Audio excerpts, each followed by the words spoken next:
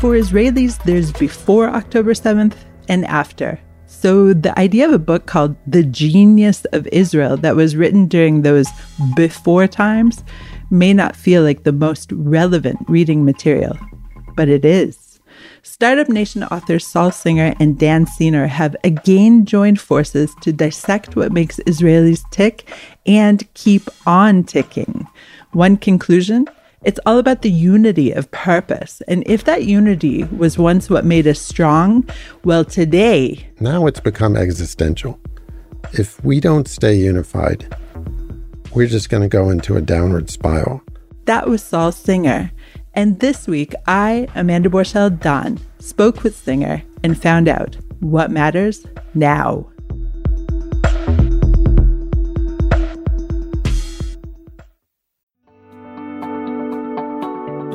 The Technion Israel Institute of Technology is where some of Israel's brightest minds ask the biggest question of all. What if? What if they could take on the world's biggest challenges? What if they could develop life-changing environmental, scientific, health, medical, and technological discoveries that will make a huge impact on Israel and the planet? But they don't just ask the question, they answer it too. They turn those ideas into reality. They make them happen. To see just some of the incredible things they've achieved, get the Technion Booklet of Wonders at ats.org/wonders. We hope it inspires you to give them your support so they can keep doing what they do best. The American Technion Society. World-changing discoveries by Israel's brightest minds, made possible by you.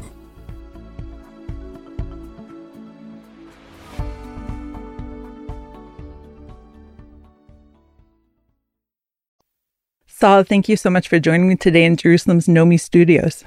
Great to be here, Amanda. You know, I really enjoy historical fiction. And since Israel is right now in the middle of a war, at times when I was reading your new book, The Genius of Israel, I felt like this was historical fiction. I felt like, wow, I wish I were living in that Israel, the pre-war Israel, this Israel of the genius of Israel, the Israel that put Bereshit almost on the moon, the Israel that talks about how happy we are, the Israel that talks about how every week we have a Thanksgiving dinner. But then I realized that there are two words that you define in the book that is still the Israel that we're living in today. And those two words are chevre and gibush. Okay, so let's begin by defining the word chevre. So both the words are related because they're both about the sense of group that we have in Israel, the sense of solidarity, believe it or not. I mean, ancient history, a few weeks ago, we were in the massive protests, and it seems we were so divided, and that's exactly the story here, is we went sort of from the depths of division to the heights of unity. But yeah, this book is really about that kind of sense that we're not just individuals here. We are part of a group, and this is what society is telling you all the time from a very young age. So chevre is your friends, is any sort of group. It could be the company you're in. It could be the people you're going on a hike with. It's a kind of sense that we're part of something together. And gibush is kind of the process of bringing people together, which is, it's such a large, such an important value here. So that's why you don't really have a word for it in English, because we work at it, and we're constantly trying to form tighter groups, whether it's in youth movements or in the army or in companies or everywhere. It's so true. And I think the most accurate translation would be, in American terms at least, is team building. So gibush, they have in workplaces, of course, team building exercises. But as you just mentioned, this gibush idea is from preschool. It's not even, in primary school, it's from preschool. This idea of everyone is responsible for everyone else. Everyone is together. And yes, the people who you most associate with are your chevre, are the people that you are linked to emotionally, physically, and responsibility-wise. And I'm seeing that right now. I mentioned to you before we started recording that my oldest son is joining the army tomorrow. And he is joining what is called Garin Nahal. And he did a year of service before joining the army with the same people he's going to serve in the army with. And they'll be together in the army, and they'll be together serving in communities as well. And he said to me, Ima, mother, I'm going in and I feel already that I'm responsible for other people. And it really gives me a sense of purpose. And the sense of purpose is the other theme that I want to talk to you about that comes through your book. How important is that here in Israel? It's critical in terms of our well-being. Humans aren't meant to be alone. And you look at every study about happiness, and you ask, so what is the key to happiness? That's what people want. And it's relationships, it's friends, it's family, it's chevre. And, that's what explains the crazy thing, which is, we talk about Israel being the fourth in the world in happiness, according to this UN report. People think, well, we're not a very happy country right now. And, but I think because it's about human connection and it's about purpose. And when they say happiness, it's not really happiness, it's life satisfaction. That it's still going to be high. And in fact, it can't really get much higher than fourth, but it could be higher in a way because I hope that we're going to be more bonded after this. We could be less, and that would be more than tragic. It would be an existential problem.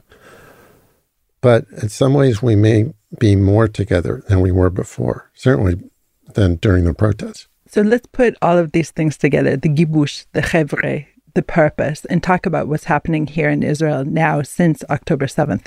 So we are now seeing crazy amounts of solidarity. I have to introduce another Hebrew concept here with the Tzav Shmone. Tzav Shmone literally means order number 8. It's what you're called up. You get this kind of recording on your phone. Please come in to your unit. And everybody was receiving this. We have 360,000 or so people in Miluim and reserve duty, which is more the armies of France and Germany are almost combined. It's a crazy number. So it seems like everybody's been called up, but it's not just being called up to the military. You're being called up no matter who you are. You're called up to volunteer, to cover for all the people. Everybody's covering for someone. It's a society that's been mobilized in a crazy way, and you can't really. There's nothing to compare it to. It's not like the U.S. after 9/11 or something. It's not just a feeling of we're more together. It's everybody's personally involved doing something. This ties into your previous book, Startup Nation, because a lot of the people who are driving the networks of volunteer army that we have going on right now are from this high-tech sphere. Talk about that a little bit. So this was a crazy surprise during the protests because the high-tech sector was the most apolitical you could imagine. They almost were acting as if they weren't in Israel because their startups have global markets and they're busy, in the world, citizens of the world, sort of.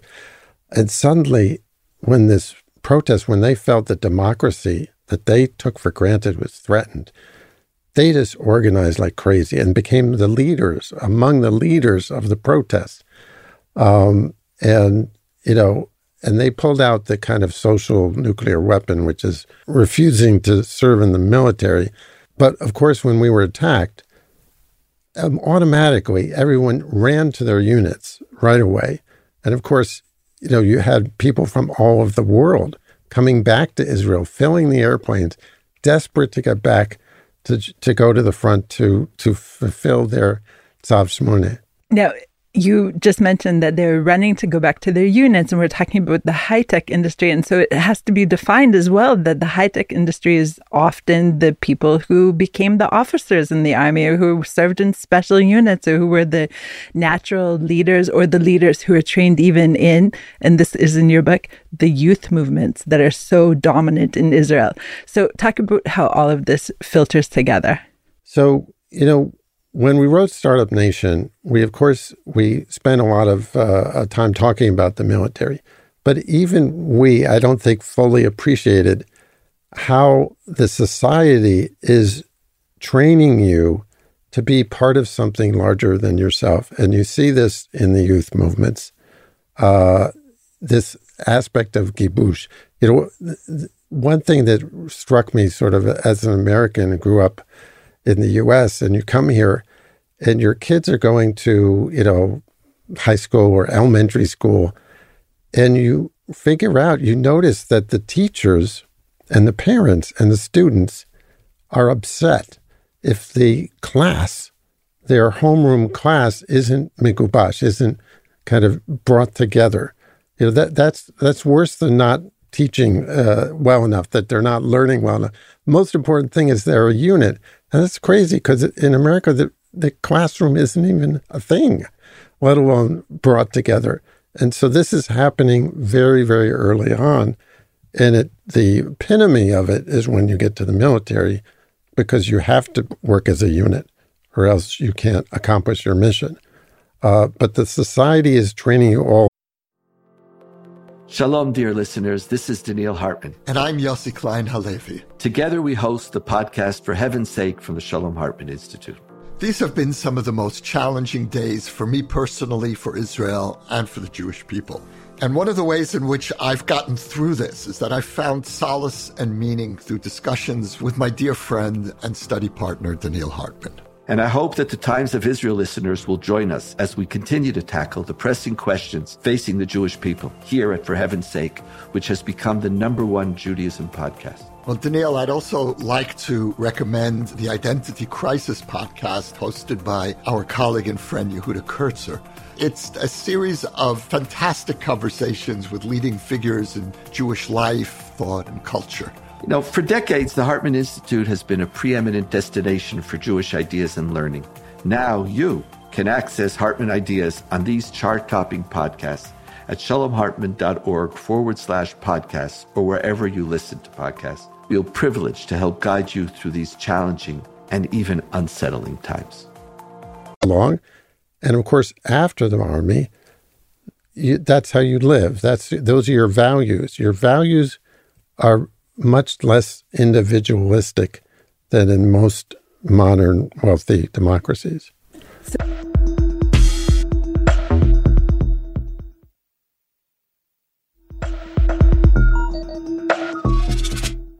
So I just had a very interesting experience with the push-pull of individualism and the unit. I was in a kibbutz called Samar near Eilat, and it's still a kibbutz, meaning it's still really a unified unit. All their money is pulled together. And what was very interesting about this kibbutz is that each house was different. Each person could build their own different house, and each person could decide if they were going to work or not work.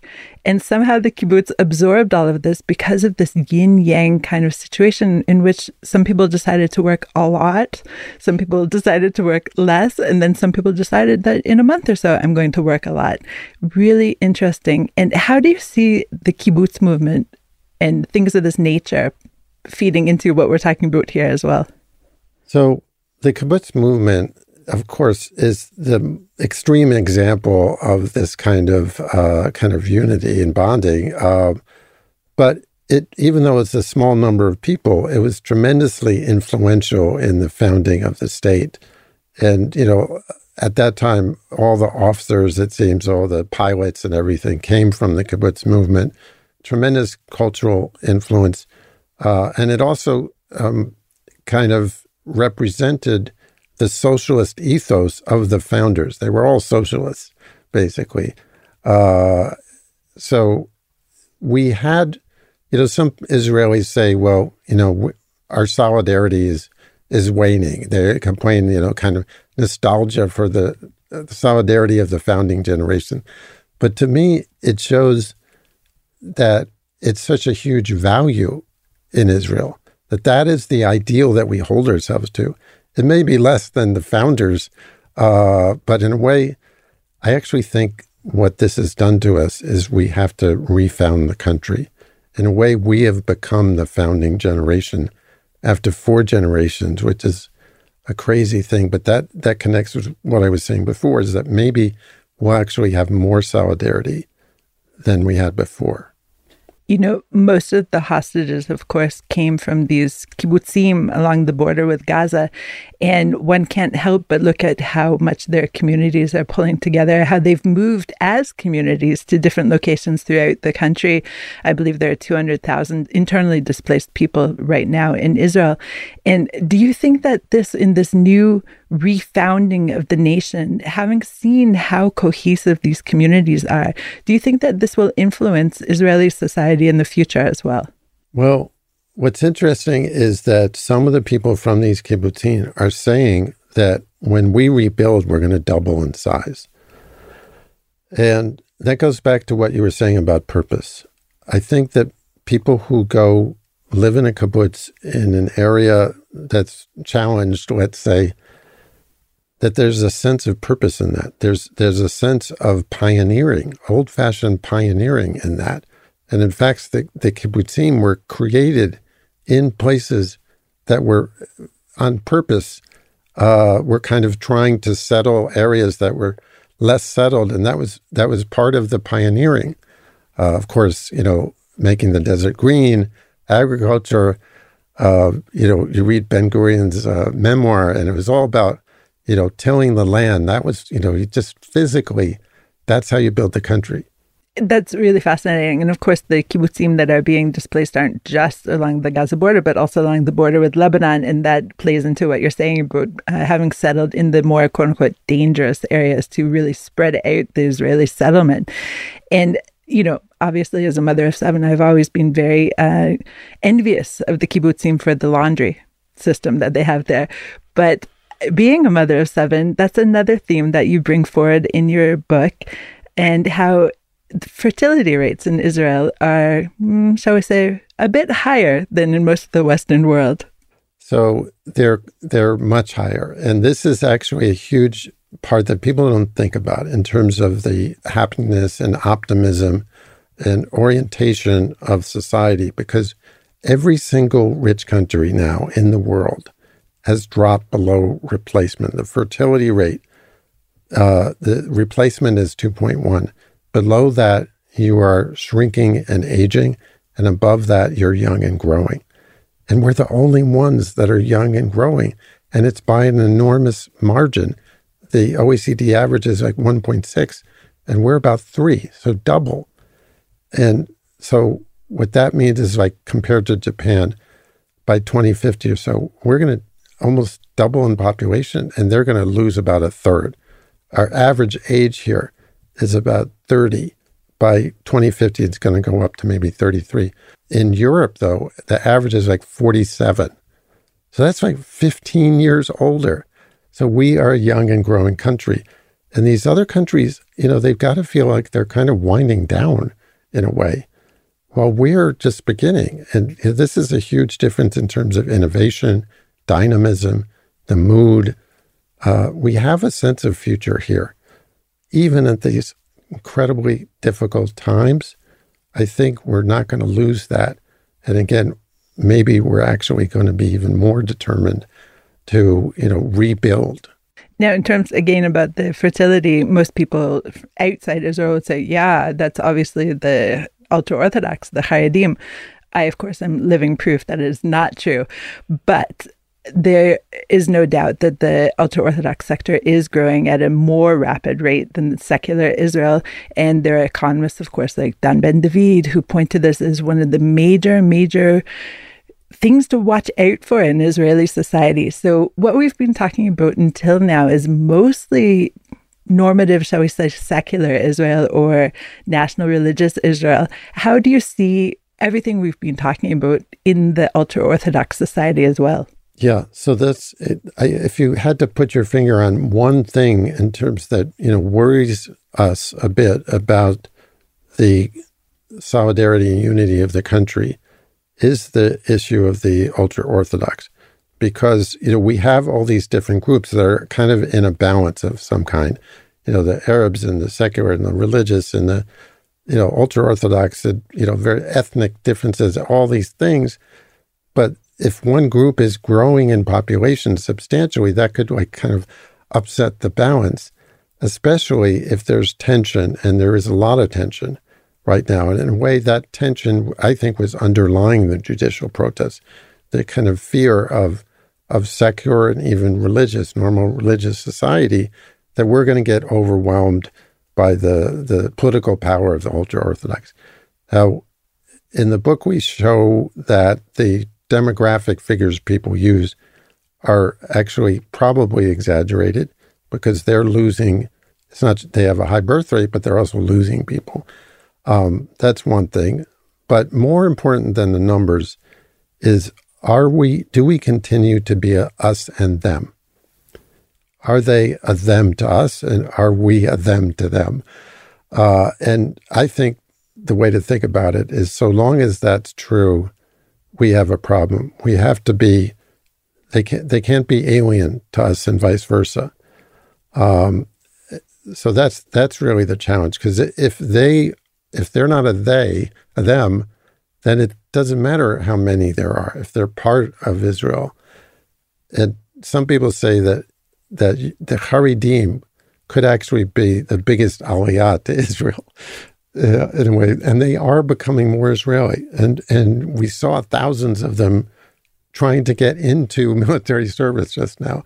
So there are positive signs, but there's a lot of work to do in it, and it's nothing guaranteed. That's really interesting what you're saying. And I would have to say, just from living here since 1999, that the us and them of, shall we say, national religious and secular Israel has been, for the most part, erased. Maybe not entirely, but the us and them of the ultra-Orthodox is maybe even potentially growing stronger. I don't know. If you look at Jerusalem, where you live, every time a large wave of ultra-Orthodox move into a neighborhood, the neighborhood's dynamic shifts drastically. Do you see that changing here? So yeah, that's part of the tension. But to me, the biggest part is this sense that the Haredim aren't pulling their weight. And the opposite, that the non-Haredim are supporting them. They're not working. They're not serving in the army.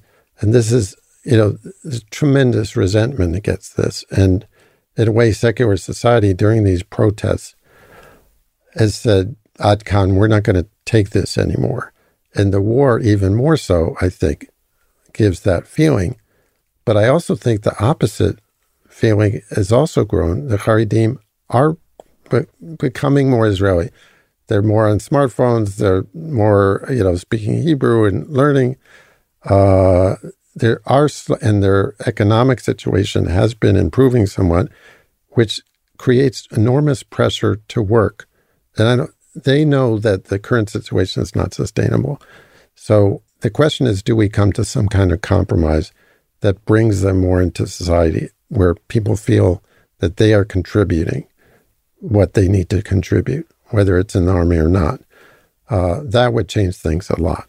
And if you think of it in terms of post-October 7th, which everything, unfortunately, is colored by, you have definitely heard of initiatives by the ultra-Orthodox to support the soldiers, to support the reservists. That's definitely something we're hearing about. Let's talk about how the Arab Israeli society fits into the genius of Israel.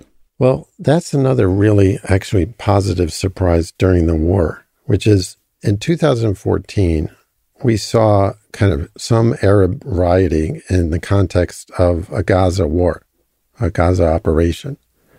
And so you project that forward, you think, okay, this is even worse. Of course, we're going to have even worse rioting, and the opposite happened.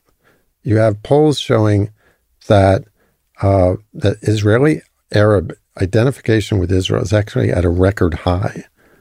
You have, I think, a lot of understanding among Israeli Arabs who are seeing the Israeli media, not just the Arabic media. And they're seeing that, Arabs were killed by Hamas. Arabs are hostages. There was a Bedouin unit that made some viral video about, we're going to get you, Hamas. And so it's in a way, it's driven the Israeli Arabs to be more Israeli, which is so important. And we also have the phenomenon of Mansour Abbas, this new Arab party that's, instead of, fighting the Palestinian cause, very political and not trying to improve the role of their people, the condition. This party very much is. They accept Israel. They just want to have, more equality, better situation. And that's a very positive, important development. Now, if there's one sector of society that concerns me the most, it's the extremist settler sector. And they're outliers in any number of ways, but how would you fold them into your rubric of the genius of Israel? Are they part of this leadership training? And if so, in a positive direction? Well, the radical settlers who are attacking Palestinians and stuff are a horrible, extremism. We have extremism in our society. And I mean, part of the problem with this government is they actually kind of have representation in a way in the government. That will stop. This government will fall and they will be out, and that will help things right there. But yeah, it's a problem we sort of have to combat and we have to deal with. Saul, obviously books take a long time, and you've been working on this book for years, I would imagine. And also books go to the publishing house way earlier and to the printer way before we actually see them on the shelves. This book is amazingly up to date, of course, because it includes the summer protests and things of that nature. But I'm sure everyone is asking you this, but were you to write this book right now, how would you be influenced by everything you've been seeing since October 7th? So, first of all, the book, what we describe is, in a way, compared to now, sort of nice to have. What we are talking about is that Israel is a much better situation as a society compared to other modern societies because we have this more human group feeling that's making us more satisfied with our lives. So it was kind of making us happier and more connected and all these things, but now it's become existential. If we don't stay unified, we're just going to go into a downward spiral. And so our number one challenge is to double down on what makes us strong, what we're seeing right now during the war, not to lose it. That is our challenge going forward. And, we would write another chapter or so about that to show, to talk about what happened here during the war and also how is it going forward. So this is the key thing to watch and more than watch to work on. Saul Singer, thank you so much for joining me today. Thank you. Great to be here, Amanda. My 19-year-old son cut his fingernails at my sink last night. He cleaned most of it up, but this morning I found a sliver here and there on the counter. And in my pre-coffee morning haze, I thought to myself, wow, should I keep these pieces of his DNA just in case he's kidnapped? No, I reassured myself. He's joining the army today, and they take DNA samples there. He's set. Special thanks to Charlie Summers, who helps me with the What Matters Now transcripts. This episode was recorded at Nomi Studios in Jerusalem. What Matters Now is produced and edited by the Podwaves. Have a comment about this or other episodes of What Matters Now? Send us an email at podcast@timesofisrael.com. Until next week, shalom.